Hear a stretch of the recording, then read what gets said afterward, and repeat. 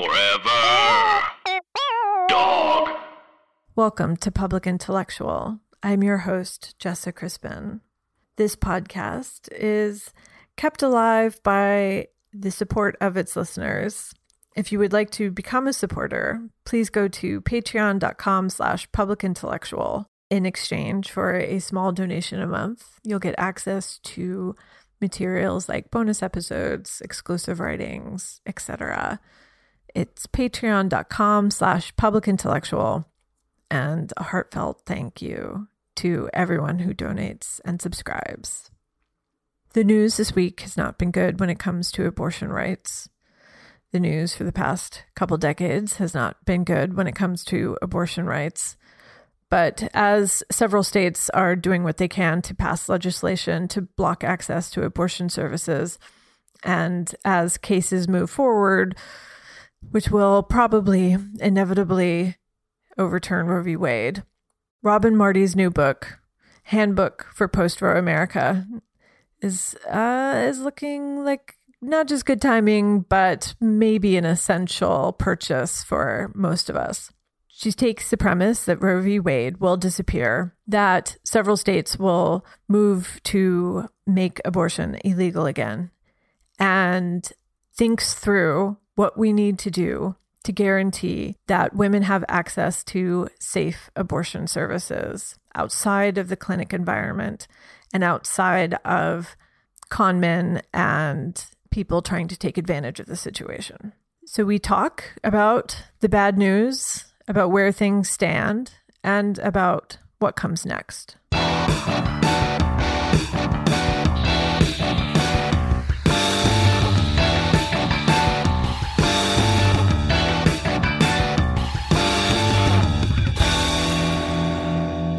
I wanted to start out by talking about Georgia and Ohio because I feel like there's a lot of confusing reportage on the recent abortion bills that were passed there.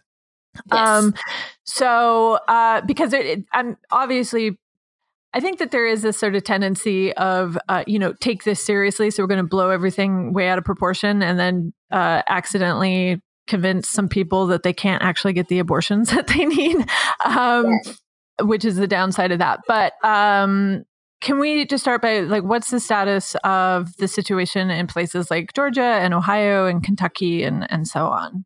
Sure. So right now what we're seeing is what I'm calling it is kind of a approach to make a fail-safe fallback plan in case somehow the Supreme Court does not decide to overturn Roe v. Wade.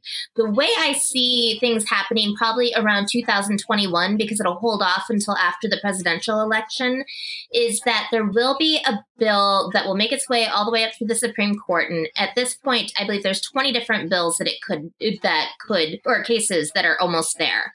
So we'll see a case where Roe can be re-looked at and reevaluated, and either the Supreme Court is going to decide that abortion can go back to being a state-by-state legal issue, and so states can pick and choose whether they want to have abortion legal, illegal, or something in between. Or the other thing that could happen is that the Supreme Court will say we are technically going to uphold Roe, in which case abortion has to be legal in every single state in the country.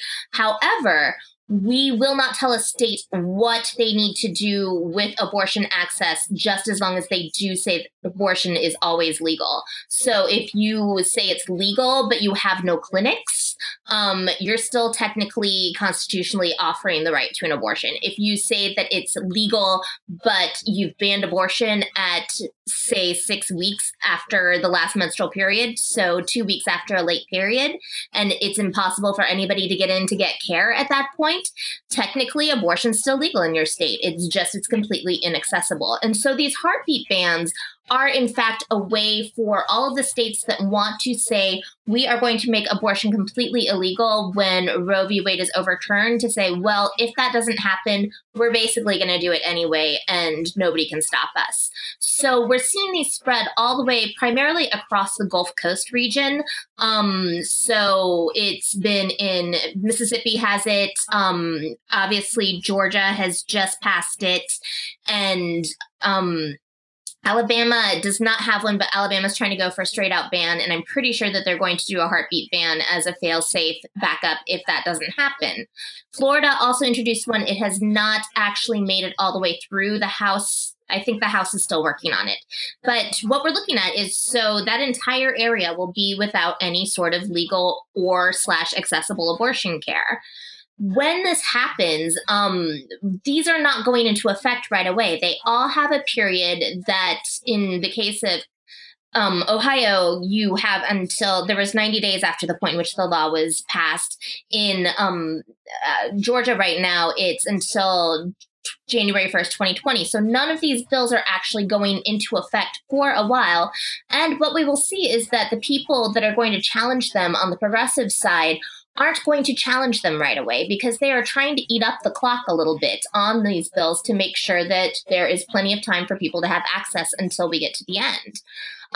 So this is why it's so alarming when we see so many different media outlets say, this bill was just signed. Abortion is essentially illegal in Georgia. This bill was just signed. It's essentially illegal in Kentucky. Because no, absolutely nothing has changed on the ground, and nothing will change because at this point, there has yet to be a heartbeat ban that has been found to be constitutional in the courts. They have all been blocked so far. And so if things are sort of put back into a state by state level, how many states can we sort of estimate will abortion be essentially or entirely inaccessible? Right. At this point, we know that there are at least 12 states where abortion will be completely banned. We have about 10 states where abortion will be completely accessible. So those are states like, not obviously we have New York and California, and now there are other states like Vermont and Maine are working on theirs. Illinois already has theirs passed. Minnesota has a constitutional right to an abortion. And then the rest of the states all fall into this sort of, we're not entirely sure what's going to happen. Some of them, their state constitutions say that there is a right to an abortion, even though their states themselves are really hostile to it. So in those cases, states like Iowa is doing this right now. In Kansas, we just saw the state said that there's a state right to an abortion. So these states are now using their legislatures to propose bills where the people in the states get to vote about whether they think there should be a constitutional right. That's where things start to get really complicated because then, for the most part, whenever abortion is put up to voters, for instance, when we saw personhood laws in Mississippi and over and over and over again in Colorado, voters almost always say that they do not think that abortion should be illegal. So it all goes into how the state is going to put it. We've seen in Tennessee that when given the chance to vote on should there be a right to an abortion in the Constitution, it was very, very close. That was Amendment 2, and I think that was 2 years ago. But it did pass. And so that's why Tennessee no longer has a constitutional right there. And so they're seeing also a heartbeat ban that has been proposed in their state. So these state constitutions are going to be where we see the fight once we get to a point where Roe is officially overturned. Is the left prepared for this fight? Because I feel like up until very recently, if we talked about the possibility of Roe being overturned, it was treated as sort of hysterical or an over-exaggeration or something. So I guess it is a sort of widespread resistance to these bills, these bans. Is something prepared to be sort of organized in response to it? No. Let's just be straight out blunt. No. Our problem as a movement on the left is that we have never really been strong state organizers. We've always relied very heavily on numbers rather than strategy as to where our people are. And the best example of this is the fact that before Barack Obama was elected the first time, there was a really concerted effort on the left to try and enact a 50-state strategy. And so we had state groups. We made sure that we were organizing in every single state. There was no idea that there was a state that was lost or, hey, if you want better laws, just move to a blue state. Why are you staying in a red state? We organized really well on the ground in 2004 through 2008, but one of the things that showed how successful it was we had obviously the White House, the House, and the Senate all at the same time. And it seemed as if as soon as we had all of those in our control, we're just like, oh, well, everything's fixed. This is great. And then we dismantled all of the different groups that helped pull all of this together because problem solved. We have control of everything.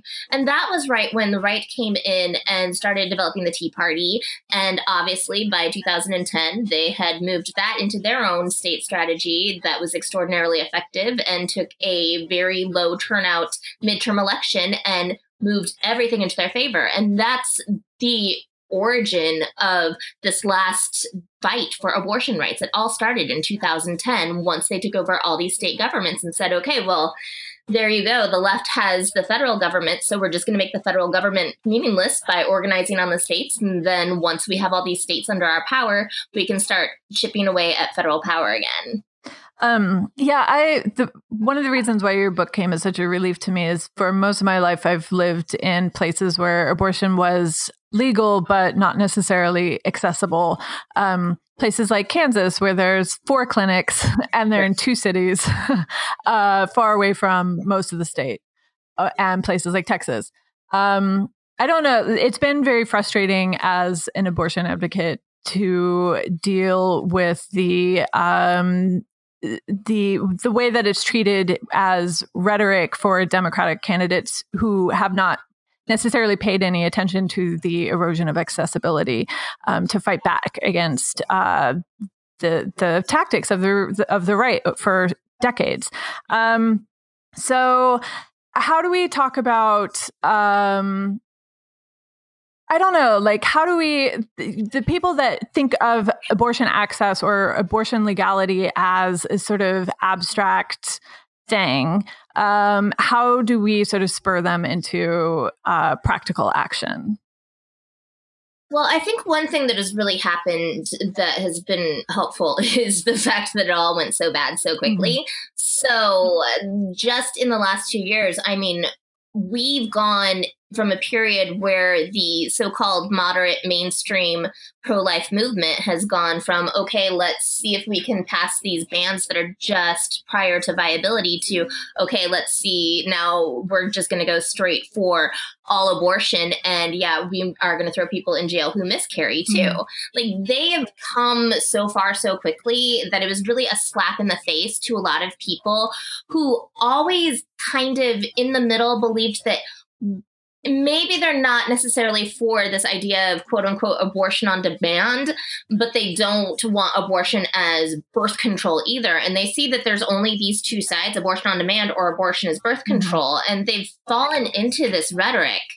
And now they're understanding that it always was rhetoric. And so the idea that abortion would be completely illegal and that people would be punished for these abortions, that's really been a huge wake-up call for so many, because one of the things that abortion advocates always say is everybody loves somebody who's had an abortion. And it's true. Whether it's somebody who is felt very confident about their decision, or somebody who wishes that it was not a place that they had been in, or in the end regrets the abortion that they had, you still know them. You still love them. And nobody wants that person to go to jail. Nobody wants themselves to go to jail. Nobody wants their child, their daughter, their family member, their best friend.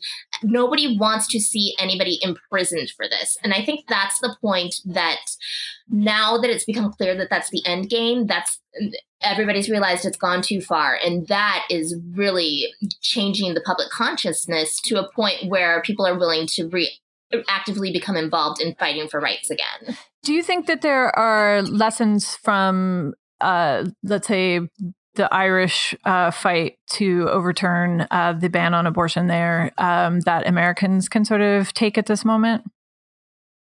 There are. One of the things, though, that has been really useful about the Irish abortion ban and the movement to make abortion legal over there is how very public people have been about joining up with those who have been prosecuted for illegal abortions. And I think that's what's going to have to happen in the US is this idea of all advocates in all stripes and all supporters are going to have to work together and be very public with, look, I am ordering pills online. I have publicly done this. I am taking a person to go and get an abortion. Like, we have to be very, very open about all of the actions that we're taking in order to support the people who are the most vulnerable, who are going to have to do things that are illegal in order to still manage to get their care. One of the things that I read that I thought was absolutely amazing was in South Korea, as they are trying to work to get their own abortion ban rescinded, was this idea that 100 women came out into the public square, and I believe 2 of them took medication abortion and the rest of them took vitamins in front of a whole massive public people. And because the police were unsure as to which ones were the ones who actually took the medication abortion and which ones were the ones who took the vitamins, they couldn't arrest anyone. And that was such a public display, both of this is my right to control my body, but also these are all the people who are going to support that. I think that together that managed to really change a lot of people's view as to what should be going on. Yeah, so let's move to the sort of direct action part of the conversation. That's my favorite. I loved how practical this book was of just like how to think about if you're willing to go to jail, how to think about how to cloak your searches if you are searching for abortion medication in places where it's illegal. So I guess it's not really a mystery of why you decided to write this book, but why? I guess. I'm asking about the timing, but also, I do feel like this book has been needed for a while, but is there something now that a publisher or whoever was like, yeah, okay, we see the sort of need for it at this moment? Well, there were 2 things that happened, and one was obviously it came about because of Kennedy's retirement from the court and the idea that Roe would be overturned, but also my publisher themselves published in 1992, I believe, right before Planned Parenthood v. Casey came out, a book by Carol Downer called and now I just, of course, totally blanked on the name. A Women's Book of Choices, I think it was called. And it was a book where they actually got into quite a bit of a firestorm over it because it was the first guide that had ever explained how to do a menstrual extraction. And so the idea that I would be putting together a book that was not only just how do you self-manage your own care, and this isn't just like, to be clear about, okay, this is how you do medication abortion. It's all different sorts of ways. I don't advocate for any of these, obviously, but I know that when it comes to a point in which abortion is inaccessible, much less illegal, people are going to be looking for information. And so that information needs to be someplace where it can be accessed without a person needing to worry about whether their computer could be looked at and their search engines could be looked up, but also putting all of the information together of, okay, this is how a menstrual extraction works. This is how medication abortion works. This is how you could do your own vacuum aspiration if you needed to. Putting it all together doesn't just make all of the information be in one place, but it also offers the caveats that are necessary to be able to compare. Is this something that's too dangerous for me? Is this something I should be doing on my own? Because that's information that people need to consider before they start approaching things. There is no way, basically, whatsoever that a person can do a menstrual extraction on themselves. It just can't happen. The people who used to do them would do them every month because it was, in fact, a menstrual extraction. Communities that use them right now, especially trans communities, use them so that they don't have to deal with menstruation, which for a lot of trans men can be a very harmful emotional time for them. So this is all stuff that's done and practiced, but you don't do it on your own. And that was something that is a part of the conversation in the book. So it's not just about these are the things you can do. These are the things, should you do them, should you not do them? But the other thing that really inspired me to do this is the idea that regardless of what happens with Roe, we are at a place where we have to decide, should abortion always be dependent upon an abortion clinic? Because whatever happens, and as you had said before, you've been in places where abortion has been mostly inaccessible. You've been even in some of the better, like I live in Minnesota. We have, I think, 5 abortion clinics right now. We're considered a pretty liberal state, but almost all of our abortion clinics are in the Twin Cities. So they're all right in the same location. Abortion clinics being the way that a person accesses an abortion is not going to be the way that people can keep accessing it in the future. So how are we going to bring that outside of clinics? Because even with Roe, it's the idea of being able to go to a clinic and get a safe legal abortion. Well, what happens when there are no longer clinics? Because that will happen regardless of whether there is or is not the right to a legal abortion in every state. This is a way of breaking it free from there. It does seem like there's such a frustrating lack of basic information on this issue, even in the framework of legal clinical abortion. For instance, several of my friends who have had medication abortions were completely shocked that it was very painful.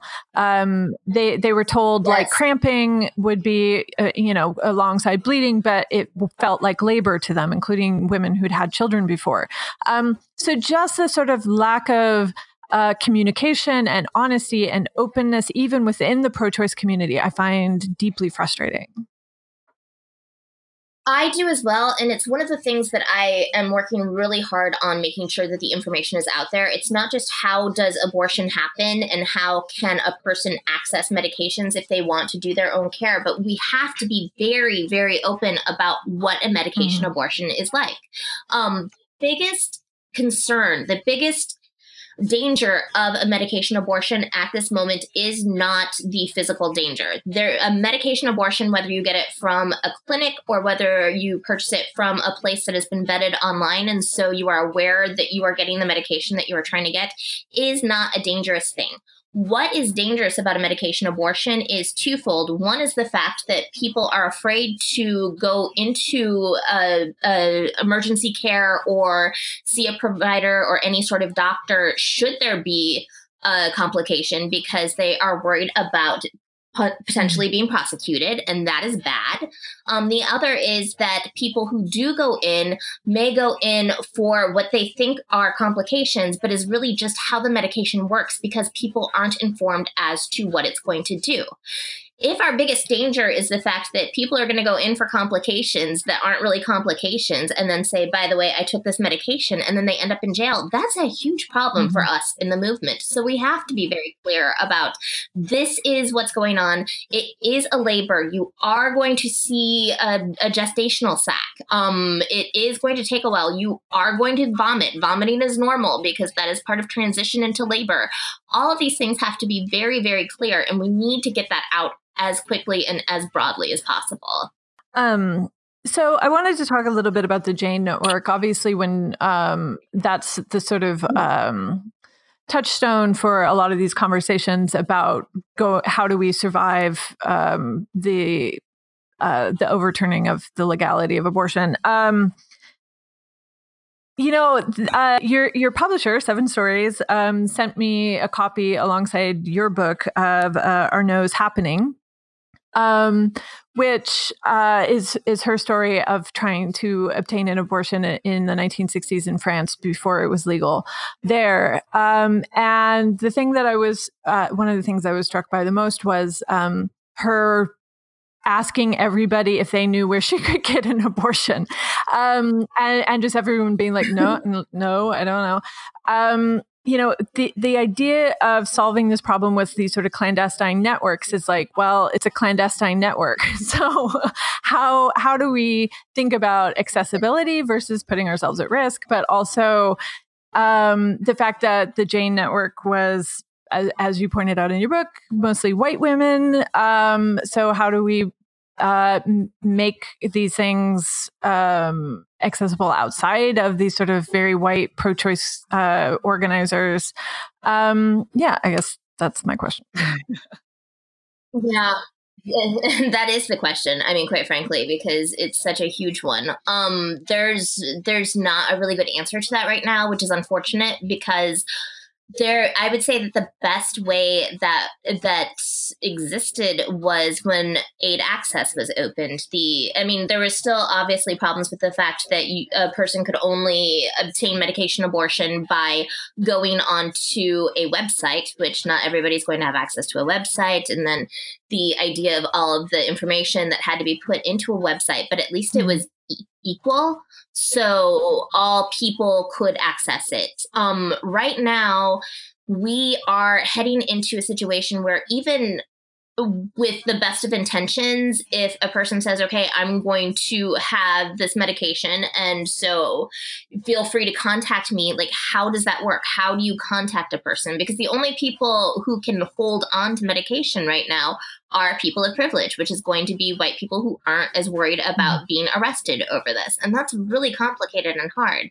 One of the things that I have been recommending to people right now, and I will be honest, for the most part, even though I've been speaking at fundraisers that are for abortion funds and in the South, I'm still talking to predominantly white communities. And that's how it is, unfortunately. But I do recommend, especially online, but in these communities as well, that should a person find medication themselves, especially, say, going through Plan B's or Plan C's report card online, there aren't a lot of options right now because thanks FDA, they've shut down almost everybody.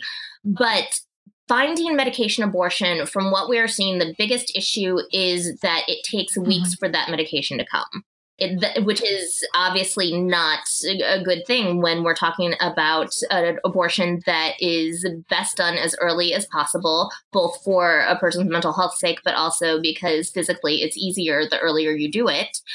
And so I tell people that when we head forward, the best thing to do is the idea of operating as if medication abortion were kind of like emergency contraception. It's something that it would not hurt a person to have on hand and have in their house and have that in case they ever need it. And then should they not need it and somebody else that they know of in their own network says, oh God, now I need it, then it's immediately available. And then that person can go ahead and purchase a new dose that would be basically the network dose, for lack of a better way of putting it.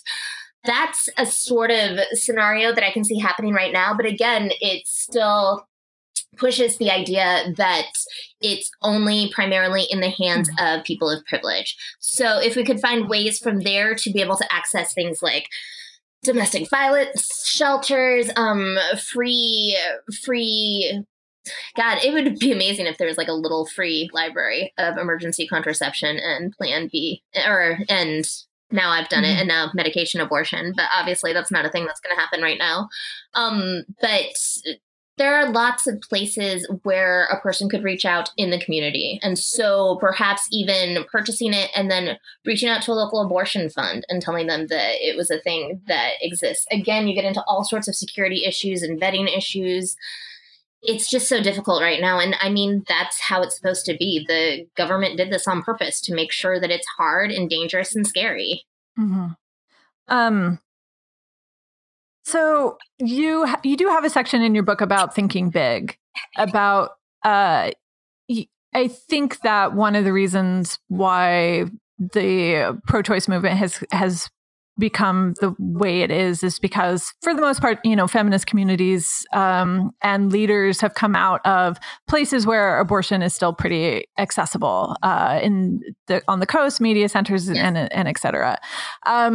So the chance that this can spur real change, and I'm not going to be one of these people who's like, Trump is good for the revolution, but the idea that we can fight back against the slow erosion of accessibility and so on, and not just take things back to a status quo, but take things to a place of autonomy is interesting to me.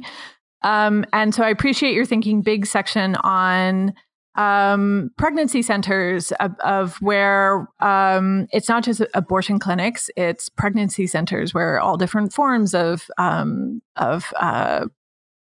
people's decisions can be catered to and et cetera.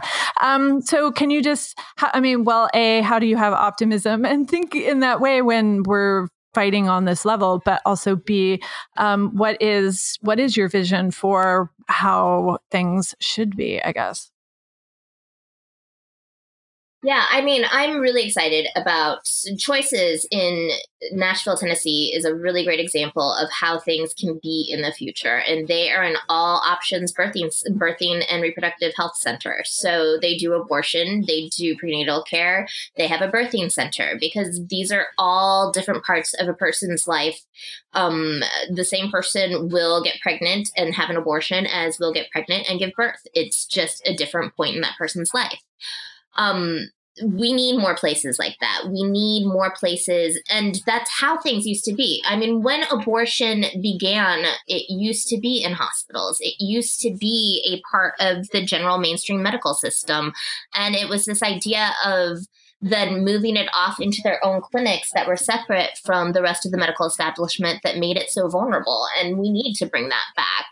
I love the idea of the All Options Pregnancy Center, which there's one in Indiana, in Bloomington, and they need to spread more because the biggest issue with pregnancy centers are when pregnancy centers are giving biased opinions, and rather than just listening to what are the issues that person is facing, what are the choices that person wants to make, and how can we best help that person make the choice that is what they genuinely want to do.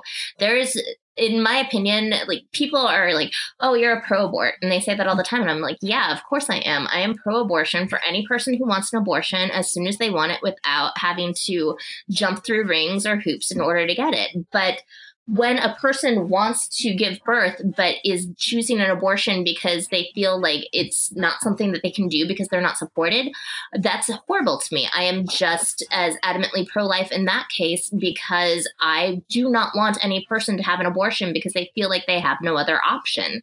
And when that happens, I mean, that's bad. That's bad in general, but also that's bad for our movement because that's how we get people who say, I regret my abortion and start passing laws where they are trying to make other people not have that choice as well.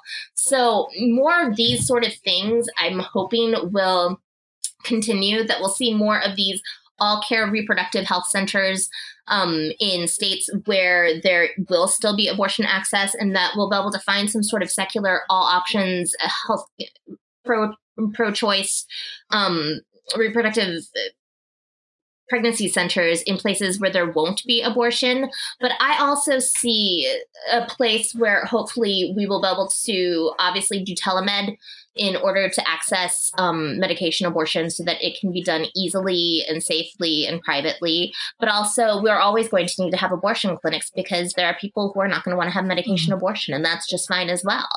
We just need to figure out how to get to a place where it's understood that abortion isn't about whether doctors or whether it's in a clinic or any sort of political thing. It's just abortion is always a part of bodily autonomy. And when we can get that so that it's not, we need a safe legal abortion in a clinic, or we need a safe legal abortion in this state, and move it on to this is part of what being a person who can become pregnant is do they want to be pregnant? When do they want to be pregnant? How can we support them when they want to be pregnant? And how can we support them when they don't want to be pregnant? All of that should just be, in my dream world, a simple, easy question that we ask every person, and it shouldn't be political. Mm-hmm. What do you think of these sort of advocacy moments like Shout Your Abortion and the, Ask Me About My Abortion t-shirts and that sort of side of the fight?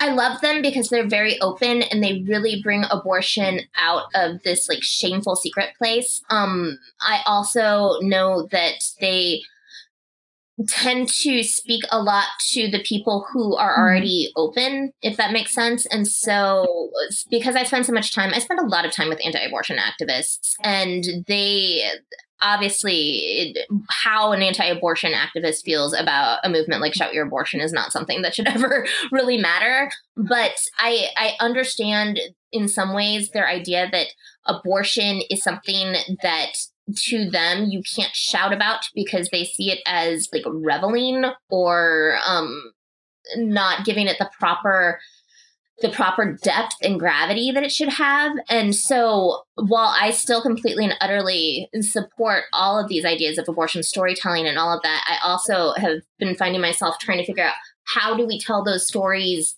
to the people who are less likely to be open to it, because that's going to be something that we have to really concentrate on as well. And I think that there's going to be a really huge opportunity to figure that out, unfortunately, once we do get to a point where abortion is illegal, because when abortion is illegal, the first thing that is going to happen is that people who are arrested for abortion are going to be painted as monsters. And we as a movement need to figure out how to tell their stories, because that's what it's going to be. The only way that the right can make abortions stay illegal, and especially jail people who have them, is to turn these people into villains. And they aren't villains. They are people who are trying to access care just like everybody else is, and people who don't have the resources to go out of a state in order to do that.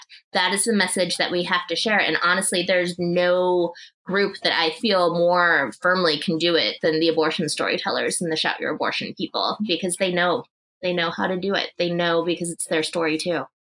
And it does seem like,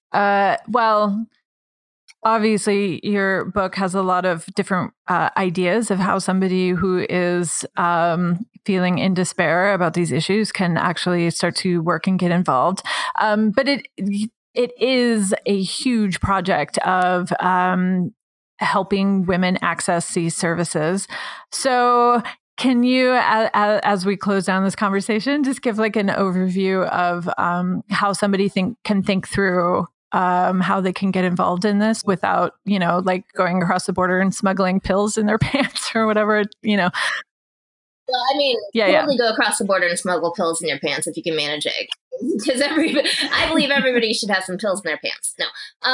So yeah, when it comes down to all of this, like especially when there are these stories in the news right now about, okay, abortion is going to be illegal as of January 1st, or everything that you're reading, there's a couple of steps to take. The first, obviously, is to figure out, I call it the putting on your oxygen mask before taking care of the person next to you, the airplane analogy. So first things first is just to figure out, are you a person who could potentially get pregnant? And if so, would you want an abortion? And if that is true, then the first thing a person should do is figure out a game plan for, is your state going to have legal abortion or not?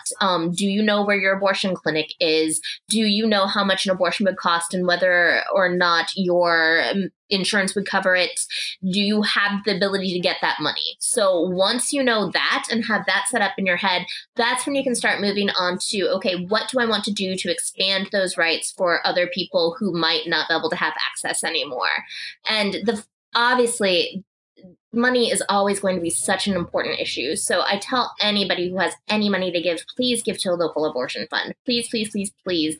Or pick a state that access is totally disappearing from and give even just $5 a month. I tell people if they can give $5 a month and do a monthly donation instead of a big chunk, it's less noticeable, but also abortion funds that know that they have money coming in regularly don't have to fundraise for that bit of money. And it's so much more useful for them and so much more exponentially helpful. And then find out what is going on in your state, because working locally is the most important thing that a person can do. Working on a national level is not as helpful, because then you're expecting all of the resources, the hours, the donations, everything to trickle back down to the states that need them. Whereas if you donate directly with your time or your money, then it's going to be so much more effective that way. So the first thing that a person can do if they're just trying to figure out how to get involved is I have a map up on postrohandbook.com. And if you scroll down, you'll see a US map on there.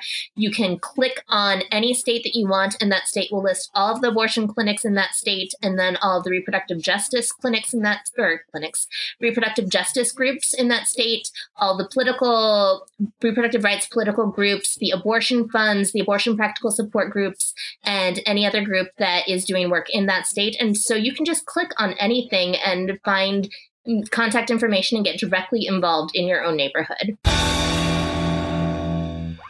Forever Dog. This has been a Forever Dog production. Executive produced by Brett Boehm, Joe Cilio, and Alex Ramsey. For more original podcasts, please visit foreverdogpodcasts.com and subscribe to our shows on Apple Podcasts, Spotify, or wherever you get your podcasts. Keep up with the latest Forever Dog news by following us on Twitter and Instagram, @Forever Dog Team, and liking our page on Facebook.